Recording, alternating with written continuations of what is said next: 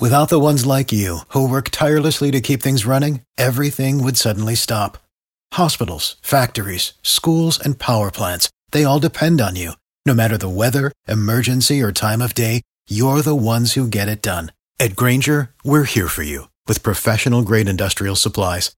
Count on real-time product availability and fast delivery. Call, click Grainger.com, or just stop by. Grainger, for the ones who get it done. TDN Fantasy.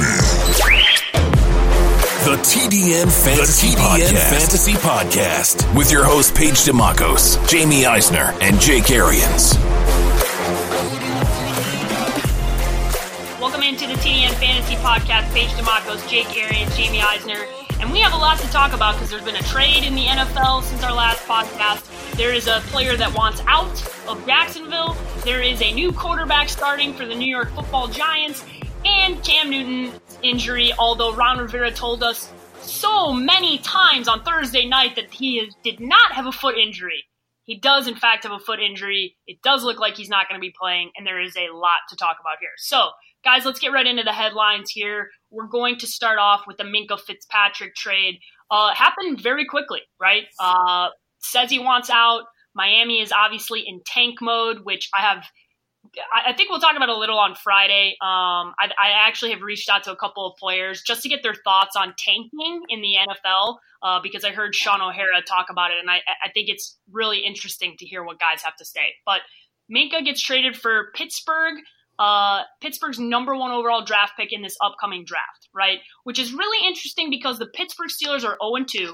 Ben Roethlisberger is out for the season, and this draft pick could end up being a very, very high draft pick, right? A lot of quarterbacks coming out of this class. The thought was maybe Pittsburgh would use that pick to get their quarterback of the future. Jake, what does it say that Pittsburgh was willing to part with their first-round draft pick for Minkah Fitzpatrick in this trade? It says the Steelers are the Steelers, and the expectation is to win the division, go to the playoffs, and win the Super Bowl every year, regardless of who gets hurt, next man up, that kind of stuff. I think it also says they really believe in Mason Rudolph as potentially the successor to Ben, or they really feel like Ben's going to come back next year and that Mason's good enough to carry them. They now have 8 or 9 first-round picks on this defense. This defense should be a lot better than that with that kind of talent. I dove in a little bit deeper on Minkah Fitzpatrick because I was on record saying 40 teams ought to want him, including 8 in the Canadian Football League.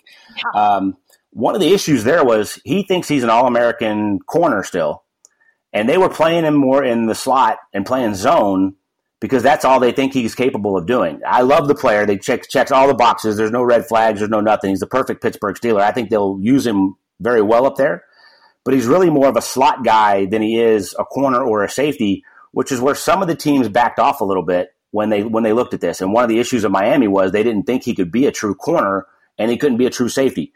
He's very multiple, as I said, but he's a little bit of a tweener.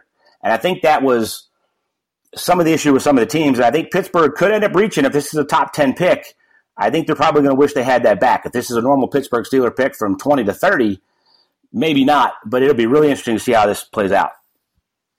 Yeah, I don't like this deal from the Pittsburgh perspective. And it's not that Minkah Fitzpatrick can't play. It's that you have to protect yourself at some point. And the Steelers are not protecting themselves in case Mason Rudolph is not the QB of the future. Yes. And that's my biggest concern here is I understand you're the Steelers. I understand you have this culture of winning. You ain't winning shit this year. No. Sorry. You're already 0-2. You have your backup quarterback. Your running back's hurt, but okay. But you're not winning this year. So you have to protect yourself just in case things bottom out.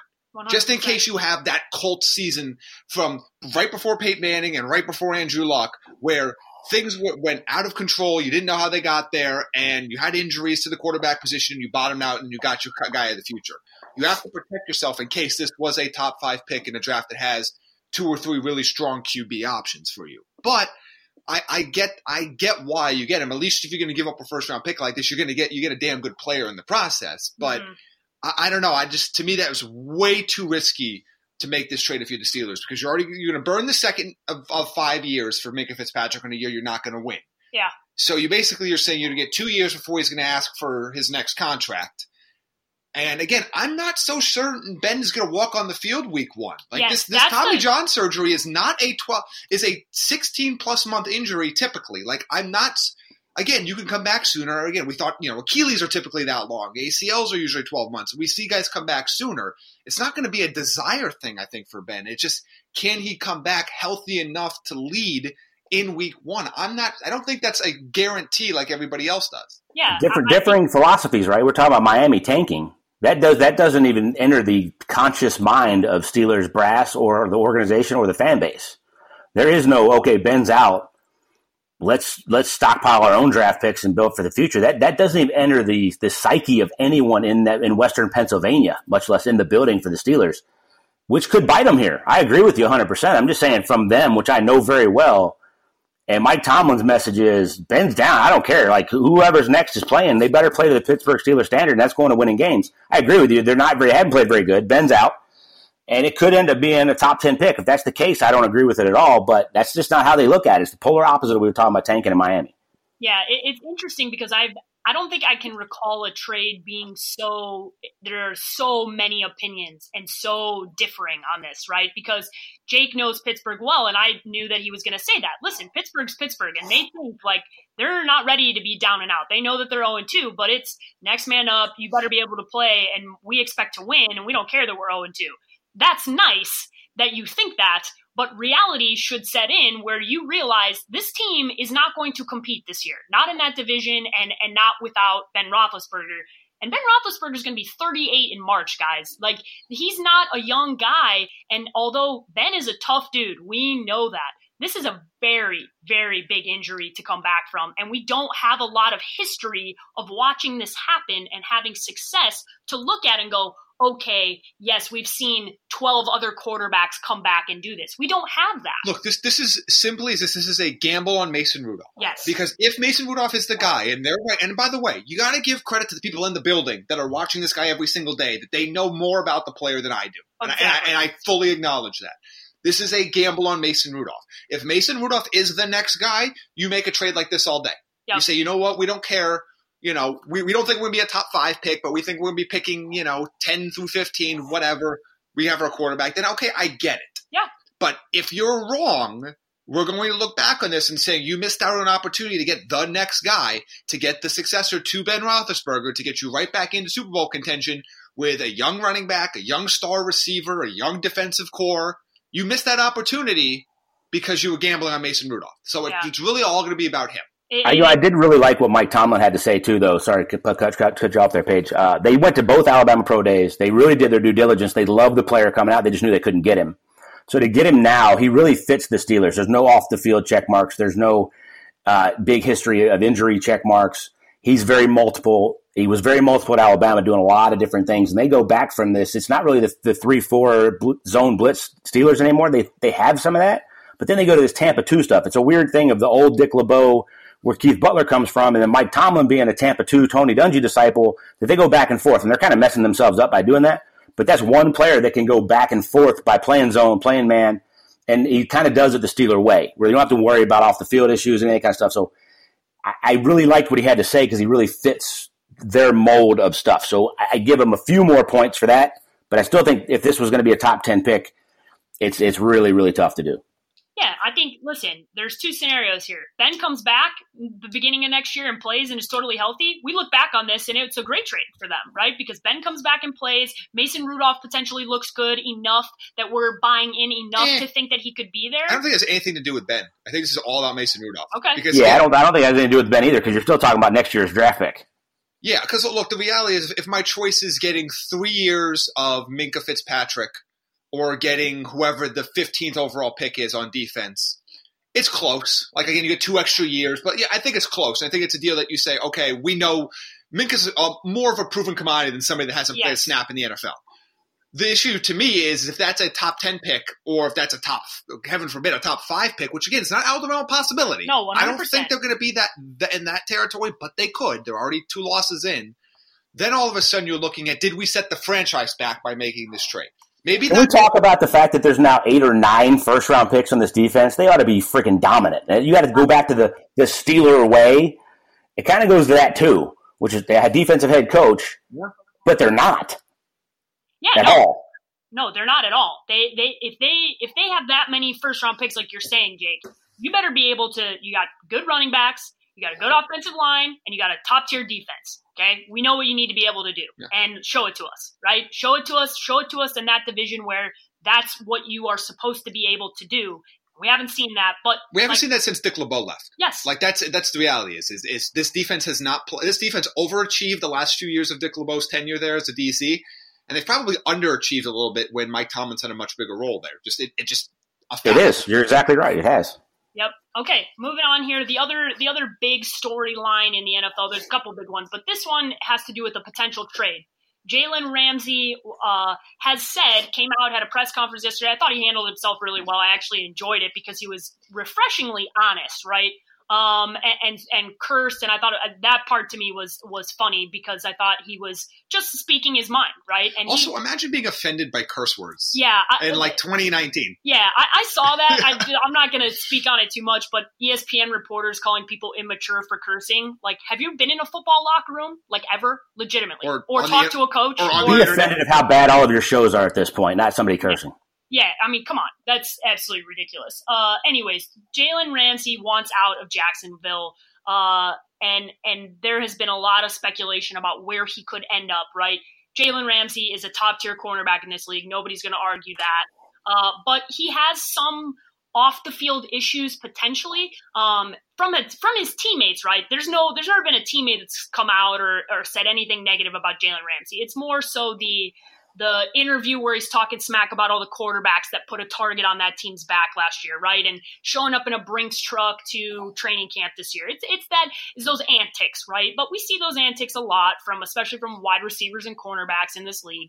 Your thoughts, Jake, on where Jalen Ramsey ends up, and maybe where you think he ends up and where you want him to end up, right? If they differ. Yeah, we're in a really interesting time in the NFL right now where the brand is not the team, the brand is the players. And the players are doing everything they can to brand themselves. And I think it's going to bite a lot of them in the ass. And this is one that ran his mouth. It bit him in the ass big time. He's the best corner in football, period. He's the tallest, the longest, the fastest, the best man-to-man cover guy. I understand why he's upset. They're playing zone because their defense isn't as good as they want it to be, and he wants to be a shutdown corner. He's Patrick Peterson, but bigger, taller, faster, and younger. The problem with the trade is what they want back, because if you just go demand the trade as Jalen Ramsey, that's fine. You can demand that. But Jacksonville has to get great compensation, and a one is not enough. They want 2 ones or a one and a starter, and whoever gets him, he's holding them captive moving forward for $17 to $20 million a year. He wants to be the highest paid corner in the league by far, hence the Brinks truck. So you're talking about quarterback money for a corner. So he's got to, in my opinion, he's got to go to a good team with a rookie quarterback contract and great cap space, i.e. Indianapolis. But they're in the division. Jacksonville's not trading him to Indianapolis. Houston, they're not trading. He's not trading in the division to Houston. You got, for that kind of money, knowing you're going to have to sign him long term, but they're just going to have him for 2 years. And if you think you're going to franchise him, he's going to hold out. I don't think there's near as many suitors as people think there are for this trade. It'll be really interesting to see where he ends up. I mean, my initial thoughts, like I said, are Indy and Houston because they have the cap space, but they're in the division. It's not going to happen. Yeah. I mean, the other ones that have a lot of cap space are really for next year. I mean, you got to make his salary now available, and then moving forward, it'll be really, really interesting. I don't know who's going to give up 2 ones. That's insane. He's not a quarterback. The only time you ever do that's for a quarterback. A starter and a one may be on a decent team, but then that one is going to be 15 plus. I don't know that Jacksonville's going to want that, but they don't want him necessarily at this point right now. I'll tell you one thing about Doug Marrone, too, who I love and respect a ton, and Tom Coughlin. Yeah. Ain't no shit being put up with. Like, this ain't going to fly because the branding of the player over the team and the franchise is not okay with them. You got to play by the rules at a certain point. The Shield is not ready, and I know I've seen it a lot, the discussion happening across the board, right, where NBA players have a certain level of power in the NBA. Yeah, but the roster is 12 people, guys. Like, it's much different in the NBA, the way things operate. When there's 53-man roster, the way things happen, and it goes, honestly, into the tanking discussion even more so is, and I told you guys, Sean O'Hara brought it up, when you have guys that are playing for their next contract or they're veterans, they need to play for the now. They can't think about next year. They can't buy into the future. It's 2 different leagues. It's impossible to look at the NBA and go, okay, well, the NFL could just do the same thing. Well, it's also, as I brought up on our last show, again, I'm not trying to downplay the athleticism and the physical toll that you put on your body in the NBA. It's different in the NFL, period, end of story. Yes. It's a different physical toll. It's a different 100%. physical ask. We are not talking about can NBA guys walk and play and have functioning cognitive abilities with their kids later in life. Nobody has ever said that sentence about an NBA player ever. Okay? It's a different physical toll that you're asking for. So all the hits, all the head injuries, all that stuff still matters. That doesn't just not count for the Miami Dolphins players this year just because their team's not trying to win. Yep. So that's a difference too. As far as where, like, I have a dream scenario which I think would be extremely interesting, and then I kind of like just to keep an eye on. Okay, let's hear him.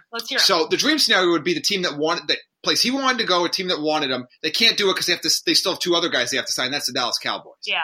And adding him as a quarter of that defense would be amazing. They can't do it. it. Dak's killing that contract, and they're losing 3 guys on that defense as soon as Dak signs his deal anyway. And Cooper. So, that ain't happening. Yeah, it's not happening. One to keep an eye on, and again, this is not inside information, just something that I would be very intrigued by. San Francisco. They got the cap space. They do, though. They have $23 million, and they can get out of Jimmy G's contract next year and save $21 million of cap space. Interesting. So I'm just saying that's an interesting one. Like of the ones we haven't talked about, it's going to be hard to get this deal done because they want Lynch is a gambler too. I love what John Lynch has done as the GM. They're trading up in drafts, moving around. That defense is pretty stacked. You add him to the other side of Richard Sherman. The problem with that defense is they don't play man.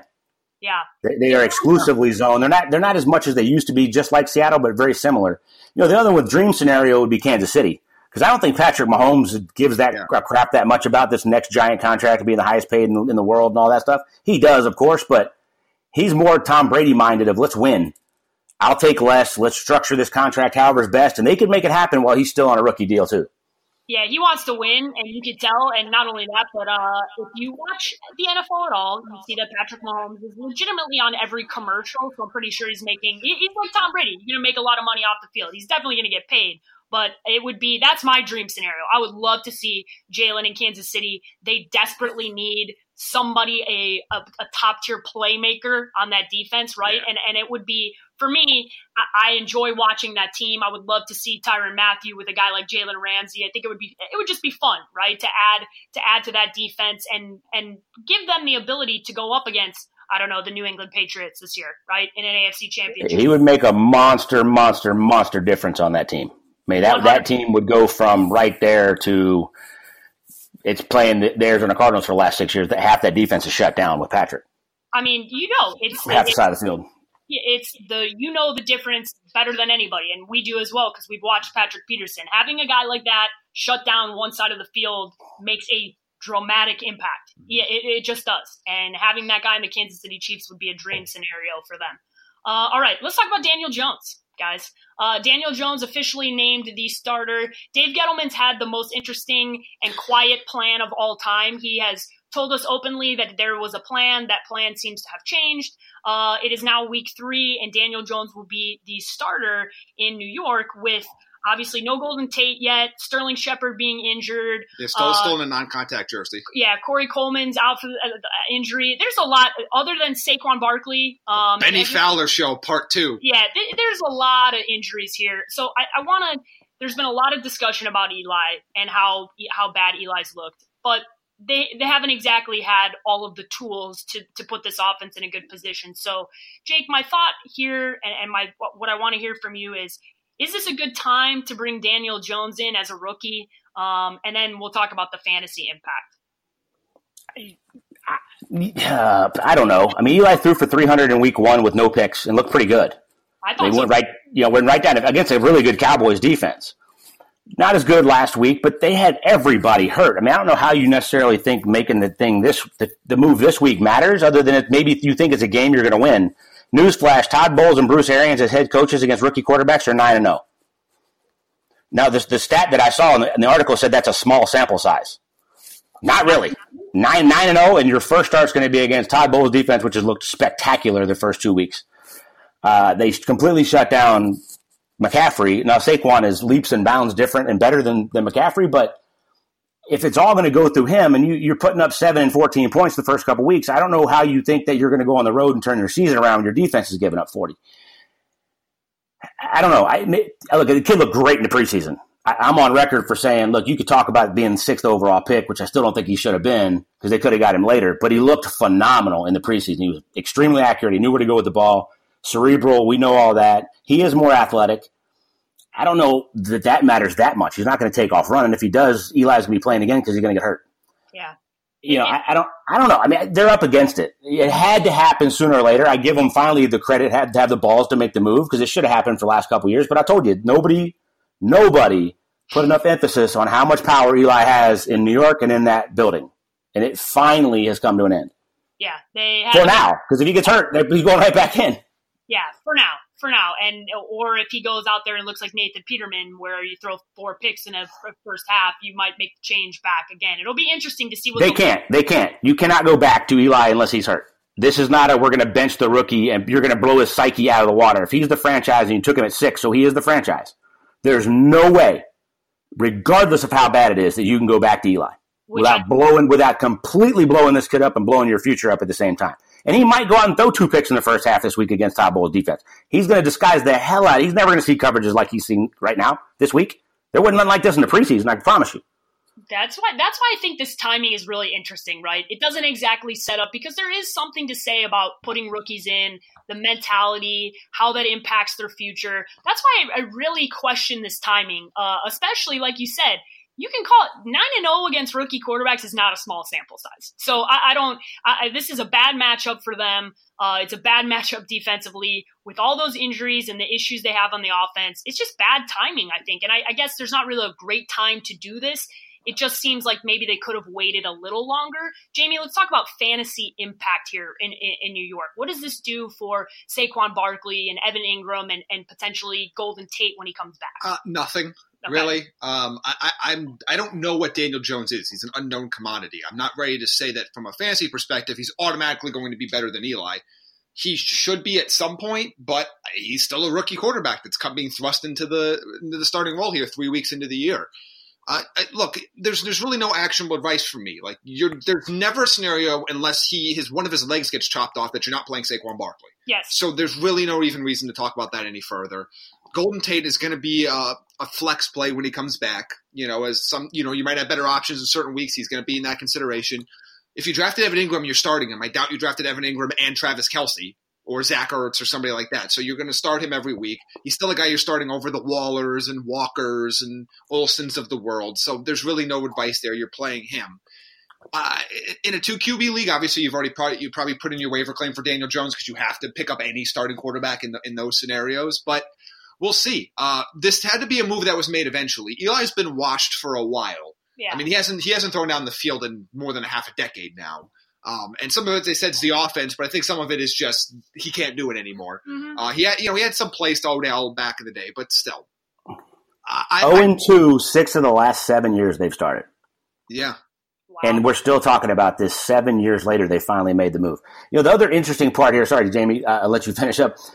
Do you do it at home or do you do it on the road? This is the crazy thing with him because the New York media is crazy, right? And they are nuts. And when they drafted him 6, oh my God, this is the worst thing that's ever happened. Fire Gettleman now. And then he became the savior in the preseason. They all started calling for him. So is this move better to do at home? And he sucks in the first half and they go back to booing the hell out of him. It's worse than ever. Or do you do it on the road? And if he struggles, the media still gets a hold of it, but he didn't have to hear it from his own fan base, right? Like this is a really interesting thing I'm thinking from a coach's point of view, when do we do this? Do we do it on the road, make it easier in a game that maybe we have a chance to win? Or do we do it at home and we let him get overly hyped by the crowd going crazy because it's not Eli? Like, this is a really, really interesting, weird situation. Normally I would say on the road, but it's New York. I don't think it matters. Like the press, the discussion, the TV shows, it's going to be a cacophony. Yeah. Regardless, good, bad, or different, however he performs, it's going to happen regardless. And there's going to be Giants fans everywhere. Doesn't matter where they go. This was a weird decision to me. And again, I don't necessarily think it's the wrong decision. Because you had to make this move at some point this year. It just was weird because there have been so many opportunities to bench Eli for 7 years now. And it felt like at this particular moment, there was really nobody really just pushing. No, calling for it at all. Eli Manning to get benched. Now, it was going to happen eventually this year, but it was kind of like, okay, I guess you're going to do it now. So I don't know. To me, it was a little bit surprising. I get you weren't going to name him the starter for week 1 because that would have been even if he won the job, quote unquote, won the job, that was a disaster waiting for him to start week 1. So you can't do that. But I don't know. It's fine. Like I don't think any different. The Giants aren't going to win any more games than they were previously because of this. Yeah, no. In this year. Yeah, I think this decision. He's still a rookie. It might cost him more games. Yeah, which is probably good for the Giants. Yeah, so. probably good long term for this team to be in contention to get a high draft pick. It's just interesting timing. Obviously, we will monitor this from a fantasy perspective. It's hard to forecast what's going to happen here with Daniel Jones. We don't know who he has chemistry with yet, right? We don't know what that offense is going to look like. Well, luckily, he gets to play with all the second stringers. Yeah, I was going to say the other part of it is we don't really have much to show because the offense is not healthy right now. So there's a lot. This is going to take a while to figure out what we're going to get from this offense, with the exception of Evan Ingram and Saquon Barkley. All right, guys, the other thing we got to talk about here is Cam Newton's injury, right? And this is something, this podcast, we spent a significant amount of time talking about how we were worried about Cam Newton going into this season, right? He's hurt. He's really hurt. Like, I mean, I don't know how from about week 14 of last season to this, if you've watched Cam Newton play football, you cannot tell me that that's what Cam Newton is now. Like, no, he is hurt. Yeah, he does not look good at all. They don't call plays for him to run anymore, which if you've watched this Carolina team at all, you know that he has to do that for this team to be successful. That is just how he plays. And against Tampa, I mean, all credit to Todd Bowles because obviously that defense looked phenomenal, but Cam does not look right. He just does not. And that is a serious problem for this team, obviously, right now. And it's even more of a problem when you try and forecast from a fantasy perspective what this team is going to look like going forward. So, Jake, your thoughts on Cam? What do you think is going to happen here long term? And what have you seen so far? Obviously, you watched that game closely against Tampa. Call me a conspiracy theorist, but after the game, Cam said that his foot is fine enough. Rivera said the foot is not an issue at all. What becomes interesting is after Rivera goes back and watches the film with the coaches, and they see that Cam Newton's leading the NFL in targets that were uncatchable, they realized that the quarterback that they have left is a shell of himself, and if he's ever going to have to be a drop-back passer, they're not winning any games. We've known that forever. Cam is not a traditional drop-back passer guy. He's got to move around, be Cam. The excitement is gone in Cam's eyes. You always got the head drooping, towel over the head, but then you always got the Superman along with it, right? The highs and the lows of Cam and the body language. You don't get any of the highs. All you see is disappointment, and you can see the disappointment in himself. New throwing motion, 2 shoulder surgeries.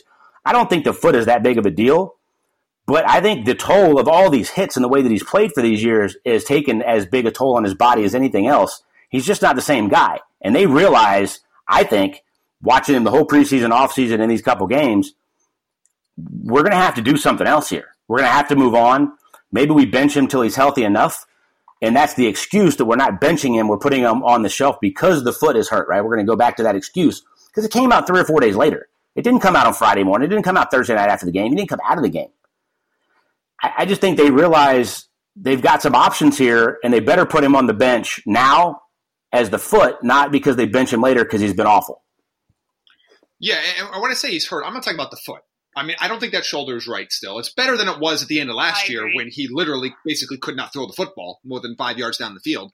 But that shoulder's been a problem. I can't remember if I said this on the show or I said this off the show to you guys, but I texted you during that game and I went, the next surprise retirement in the NFL is going to be Cam Newton. I agree. And it's for a lot of the same reasons that Jake said, is that the passion is gone. I don't think that the passion for football is gone. I just think it's been beaten out of him.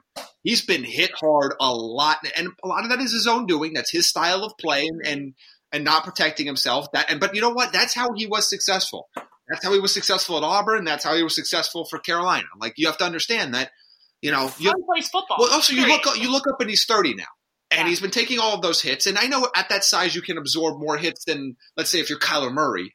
But it still takes a toll on you at some point. It took a toll on Andrew Luck. It's going to take a toll on Deshaun Watson. It took this happens. And I think this is the case where he was never fully healthy this offseason, but he had to come back and be the starter because we were still doing that on again, off again. Will Cam play the entire offseason? Like, he needs to take some time off and get healthy. I think he and Ron Rivera is also coaching for his job here. Agreed. And I think they both realize their window is closed. That defense is still solid, but it's not what it used to be. And transitioning. Right. And it's like the beginning of the end. And I don't know if it's retirement, but he's made a ton of money. He won an MVP, won the Heisman Trophy, national championship. Like, he doesn't really need to do anything else other than win a Super Bowl. And he got to one, but he knows he's not getting back. Yeah. It'll die for that fumble. Yeah. In a lot of ways, it's a shame. I mean, it's just another one of these guys this year where you're starting to see the beginning of the end of like the next wave of quarterbacks coming in, and these guys that have been there for a while doing this thing are falling by the wayside. Jake, here's something I just thought about. I want to get your opinion on it. We've talked a lot about the shortage of quality offensive linemen in the NFL, and we've talked about how the issue goes back to how they play college ball, all of that. I think we're also going to see a result of that is a shortened shelf life for all of these quarterbacks. I don't think it's a coincidence that we're going to start to see a rash of these quarterbacks leaving the game 3, 4, 5 years earlier than what their previous generation has been. As we start to see deteriorating offensive line play, as we start to see more read option, and we start to see more quarterbacks taking hits, let's say unnecessary hits outside of the pocket. I think all of this is coming together, and I think we're going to see a shortened window. We always saw guys like the David Carrs of the world that just got hit so much early in their career they couldn't sustain it long term. But I think we're going to start to see this now, and I think Andrew Luck is probably just the first domino to fall in this. And I think we're going to see it's probably going to be 5, 6, 7, 8 years down the line, but we might see the Cam Newtons, the Deshaun Watsons, the other quarterbacks of this caliber, maybe even the Baker Mayfields, not have these 15, 16, 17-year careers just because they're not protected like some of these quarterbacks from 10 or 15 years ago were. Yeah, it's an interesting scenario. I mean, you have as the NFL starts to do this dual threat quarterback that high schools are now preparing colleges for, and you got guys that can run. I don't think there can be 15, 16-year careers. There's no way Deshaun Watson's playing that long. He had ACL coming into the league, and at Clemson had another one when he got there. He's getting just destroyed, and he's not 6'5", 250. I watched it firsthand. My dad was running back coach for Christian Okoye. There was nobody more dominant in the NFL in 90, 91, 92 than Christian Okoye, but it was a 3 or 4 year span where those big old thighs were taking shots after shots after shots, and sooner or later, those Charlie horses never went away. And he just couldn't do it anymore to the level that made him dominant. I saw it then firsthand, but I've watched it for all of these years since. Patrick Mahomes is not a dual threat guy. He's an athletic enough guy to move around in the pocket and get rid of the ball. It doesn't take a lot of shots. No. Extends a lot of plays. Andrew was really, really poorly protected by his general manager. It was last year we finally played behind a good offensive line. If you play behind that, I think Andrew plays for a lot longer than that. But yeah, I have to agree with you there. I mean, I don't think these guys can play that long when you're risking getting hit. Kyler Murray hasn't been hit yet, but he also hasn't run. He hasn't gotten the edge one time. He's not Lamar Jackson. He's not Michael Vick. He's quick, but I don't think the speed to get to the edge is really there. And if he does and start doing that, and he starts taking some shots, it's going to put him on a shelf life that's a lot shorter as well. Yeah, all these teams that have these guys, right, specifically Houston, you better pay attention to what is happening and the trend in the NFL here, because you better protect your guy if you want him there and you want him to be the quarterback for the long period of time, because they cannot withstand this. And Cam is much, much bigger, much stronger than a lot of the guys we're talking about, and that Deshaun Watson cannot do it long term, period. So you better figure it out. Okay, guys, I'm going to read you this headline. Last thing we're going to react to. Philadelphia Eagles call off full practice due to rash of injuries. Okay, they called off a full practice today because they have 9 guys that left the game. They're 2 starting. They have Deshaun Jackson out with a groin injury, Alshon Jeffrey out with a calf injury. They suffered a lot of injuries in that Sunday Night Football game against Atlanta, enough so that they actually called off a full practice. So, guys, when we're looking at this team coming into this week, how are you assessing Carson Wentz without a couple of his, top-tier guys, obviously with so many injuries on this team, Jake? Scares the hell out of me. I own him in both leagues. I went all in on Carson Wentz because they have enough weapons to get by, but not when every single one of them goes down. I traded Phillip Rivers in one league for David Montgomery, and I picked up Josh Allen, which I'm considering playing over Carson Wentz this week, and I got Tom Brady in another one, so I'm lucky. I'll definitely switch that out. But he was still pretty successful in the second half of that game without all those guys in there. But as another guy you're talking about with a shortened shelf life of a career because of the way he plays. He extends plays and gets hit all the time. I don't know that he's right. to go from a Wednesday practice where you normally put pads on to we're going to call it off and do a walkthrough, basically, I mean, that is one beat-up team. Yeah. Beat up. I mean, that is – I don't even think I've ever heard of that. Yeah. To go from a full practice – I mean, you just take the pads off and you go in shorts and you still move the legs. I mean, I think it sounds like they went to a walkthrough practice more than anything else. Definitely not a full regular practice. So I think Wentz will be okay because he makes a lot of plays, but it scares the hell out of me. I mean, that's a lot of guys. I mean, it sounds like Jeffrey's out, Deshaun Jackson's out. Aguilar's just okay anyway, but he went out and came back in.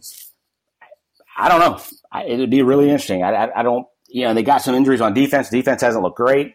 This team's got some serious things to overcome early in the season. Yeah, I have Carson Wentz at number 9 for quarterbacks this week. I moved him down. I had him in the, in 5-6 range.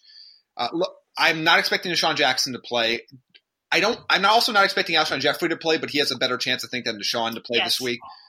So it's basically going to be a complement of Mac Hollins, Nelson Aguilar, and J.J. Arcega-Whiteside. I mean, Zach Ertz is still there. Goddard's been banged up too. So that's a lot of pass catching options banged up there. So maybe Darren Sproles will get 10 targets or something weird. But to me, I think I am intrigued enough by Aguilar for this week just because he is still going to be the slot guy. He's the guy that Carson Wentz is going to be the most familiar with of the group. Arcega-Whiteside played 95% of the snaps once Alshon Jeffrey went out in that game. He's going to get a bigger role this week.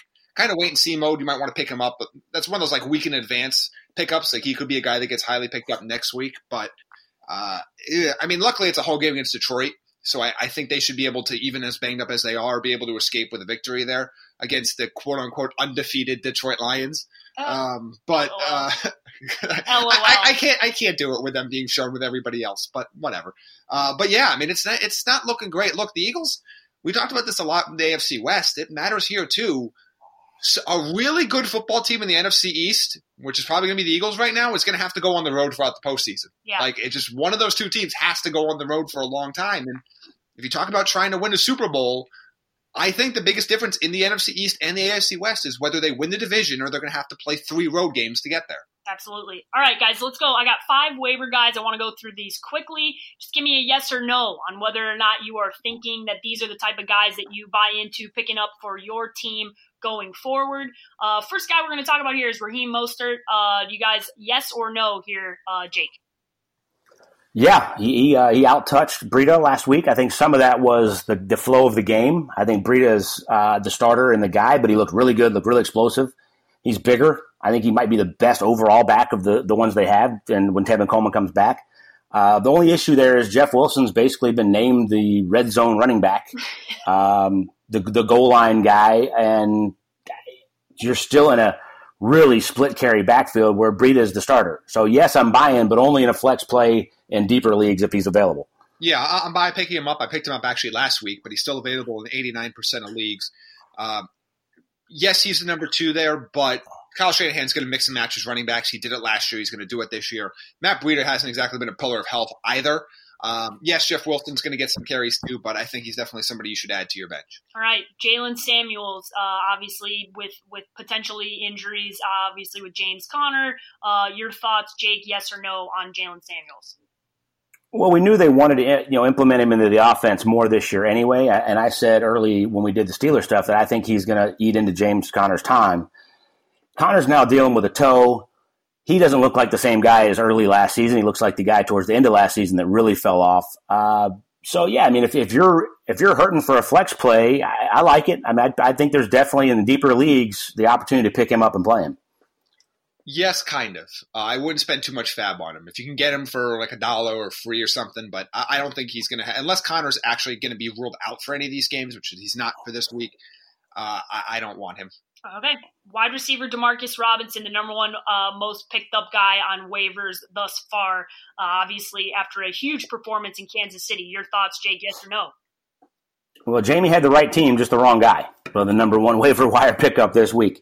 Yeah, I said it the other day. I mean, I like it. He looked really good to me to the point where I was like, who is this dude? Like, I'd never really heard of him, knew who he was, where he's from, all that kind of stuff. He looked good. And if you're going to take away the number 1 option, which is now Sammy Watkins, the 2 and the 3 option of that offense are going to eat because you can't cover them all. So I think anytime that you know that they're going to be throwing it with the best quarterback in the game 40-plus times, I think he's absolute pickup flex play. Yeah, pick him up. His role is safer, too, when Tyreek Hill comes back. He's going to be the number 3 there regardless. His role is safe, so I would definitely pick him up over like the Mecole Hardmans of the world. Okay. DJ Chark. I know, Jamie, we talked a little bit about him on Monday's podcast. Jake, your thoughts, yes or no? I picked him up last week and played him in our TDN league and got me 15 points and was really, really good in our second flex play. Our league's a little different, having 2 flexes, which gets really, really interesting because in a 14-man league, whoever you're playing there is really, really tough. I like him. He's probable now to play Thursday night. If it was a regular Sunday game, he'd definitely be playing. He's explosive, great run after the catch, tall guy, and he looks like he's got some chemistry with Minshew. I think he's kind of the clear-cut number 1 there. So I'm an absolute pick him up. Yep, he's on my list as well. Definitely pick him up. Caught both his touchdowns in week 1 and week 2 from Gardner Minshew. He looks like the guy there over D.D. Westbrook. Available in almost 80% of leagues. Yeah, available. I was going to say I knew he was available in quite a bit of leagues. All right, last one here. Wide receiver in Pittsburgh, James Washington. Jake, your thoughts, yes or no? Yeah, I'm still high on him. I mean, he goes back to playing college football with Rudolph. They played together at Oklahoma State. There should be some chemistry there. At least a lot of people are banking on that anyway. But he's still the number 2 target in that offense. They're still going to have to throw it a bunch. They're not going to be able to just go, we're going to run the ball and play better defense and change their philosophy of what they're going to do. So, yeah, I think he's definitely not a wide receiver 2, but he's definitely a flex play. I think, in some of these deeper leagues like we're talking about, and you're looking for a guy that can get 8 to 12 points, I think that he should be in that range every week. I think he's worth adding, but as a guy on your bench, I wouldn't drop anybody of significance for him. I don't think you want too many shares of the Steeler offense going forward. I know there's that college connection, but I need to see James Washington do the things that everybody talks about James Washington doing before I buy in. Yeah, I'm in agreement with you. A bench guy wouldn't feel overly uncomfortable having him there, but gotta see what Mason Rudolph and company do there in Pittsburgh. Jamie, I know you got one more here. One more I'd really like to add. He's available in 81.7% of leagues right now. That's Randall Cobb. Michael Gallup's not going to play this week. Randall Cobb's got 9 catches, 11 targets for the first 2 weeks. I think I picked him up in our league, and I'm going to play him in that second flex spot this week. I think he's a really strong flex play this week. Yeah. And probably worthy of being on your bench even when Michael Gallup's in the lineup. I was going to say, I picked him up in one of my other leagues last week because I like him just going forward as somebody who's shown that he will be part of the offense. And I think he could be a guy where I'm going to mix and match my flex plays going forward. And depending on what injuries happen, he might end up in my lineup more often than not. I really like him moving forward when they start playing better teams. Yeah. When they start playing teams that can get to the quarterback, the slot guy and the hot receiver in a blitz pickup and a veteran guy that's great right after the catch, I think is going to be Dak's best friend. And he's playing the Cole Beasley role, but he's a lot better player than Cole Beasley. And the run after the catch when he's healthy, and he is right now, is really, really high. So I think when they start getting into the meat of this schedule, when they're playing better teams, I think his value is even more. Yeah, that's a good point. Cole Beasley role, but a much better athlete than Cole Beasley. All right, Thursday Night Football, the game that we get every year. It happens every year on Thursday night. God-awful uniforms. And always in some horrendous-looking uniforms. The Tennessee Titans going on the road in the division to play the Jacksonville Jaguars. The added bit of interest this week, obviously, is all this Jalen Ramsey talk, right? It's good for the league that this is going on this week while their primetime matchup is what usually does not garner a lot of attention. The Titans are a 2-point favorite going on the road to play the Jaguars. Your pick in this game, Jake? I'm taking Tennessee 21-17. They should have won the game last week at home against Indy. Indy made enough plays to win it. I would not play any Tennessee receiver this week because I'm going to tell you right now, Jalen Ramsey is going to play and he's going to go off. He is going to be shut down, talking smack, throwing his hands everywhere, which is going to give this defense energy. I think it's going to be a really, really close game. I just think Tennessee's defense against a rookie quarterback, and we've talked about exotic's not even the word for the stuff that Vrabel's doing from play to play. Even on a short week on the road, I think they go down there and get it done. I think that defense is the difference. I agree. I'll take the Titans in this game as well. I'm actually picked up and starting the Titans defense in the TDN league. Both defenses are very playable. Both running backs are very playable, and that is it. Yeah, it's not too much to like from a fantasy perspective on either one of these teams. Derrick Henry has been a bit of a bright spot for Tennessee, but those wide receivers have not looked very good. I like that play defensively for you, Jamie. I think that's probably the biggest fantasy pickup from this overall game. I'm also going to pick Tennessee to take care of business and cover that spread. Last thing we're doing here, guys, is we're going to revisit the poll we put up on Monday, and then I'm going to tease the new poll that we're going to put up today on the TDN Fantasy Twitter account. You can find that at TDN_Fantasy_. Our poll that we put up on Monday was, who is the best team in the NFL? And in a landslide, 57% was the New England Patriots. Kansas City Chiefs following up at 21%, other at 15%, and 7% for the Dallas Cowboys. The thing that I know about Dallas is, right, as many people hate the Patriots, there are so many people that responded to this poll saying, take Dallas off of this. Listen, Dallas has looked like they deserve to be on this list. I hate the Dallas Cowboys just as much as everybody else does, but I found it very funny that the hatred for that Dallas Cowboys team, although they haven't been the winning team like the Patriots, is still alive and well in the NFL. I love that. I love seeing that vitriol. The Cowboys are good, and if they're the best team in the NFC. Give me another team right now that you think. That's exactly my point, Jamie. We were coming up with this list, and I'm like, we got to throw an NFC team in there. Who has been the most consistent, the most dominant? Who's looked the best? Dallas. It ain't the Rams yet. The Vikings were, and then they blew up. Like, the Packers aren't there. Who else? Like, they look by far the best in the NFC. Somebody has to represent the NFC in the Super Bowl. Yeah, and look, I know the Cowboys haven't played anybody, and they're not playing anybody this week, but the question with Dallas was not that. It was just whether or not Zeke would play. Like, that was really the only question we had about them coming in. And that not to mention, we love what Kellen Moore's done. This offense looks phenomenal. Dak looks like he's taken another step as a passer. They haven't had to even rely on Zeke yet. The other part of this is in that division, right? A lot of people liked Philadelphia going in, and I thought because of the injury history with Carson Wentz, and I know we all talked about it, that, yeah, we like them, but we got to see what this looks like, right? Because we haven't seen that MVP Carson Wentz in a while. It's been a full season, obviously, last year. We've had all that Nick Foles stuff and all that garbage is behind them. But we all like Dallas with Zeke in this division, and I think that is proving to be true. And the fact that Dak Prescott is playing for his money, it doesn't hurt the team, right? Dallas, you're probably seeing the best version of Dak that you've seen. I know they haven't played anybody yet, but they deserve to be in that list. They deserve to be in this category. Trust me, it pains me to put them in there. I would love to keep them off, but the question was after 2 weeks. Yes. I picked Philly to win the division, but they got to get healthy to even compete with Dallas. We'll see what happens later on. The question was after 2 weeks, and Dallas has looked phenomenal. They have. No, they haven't played anybody, but it was after 2 weeks. Listen, neither are the friggin' Patriots, by the way, and they don't play anybody this week.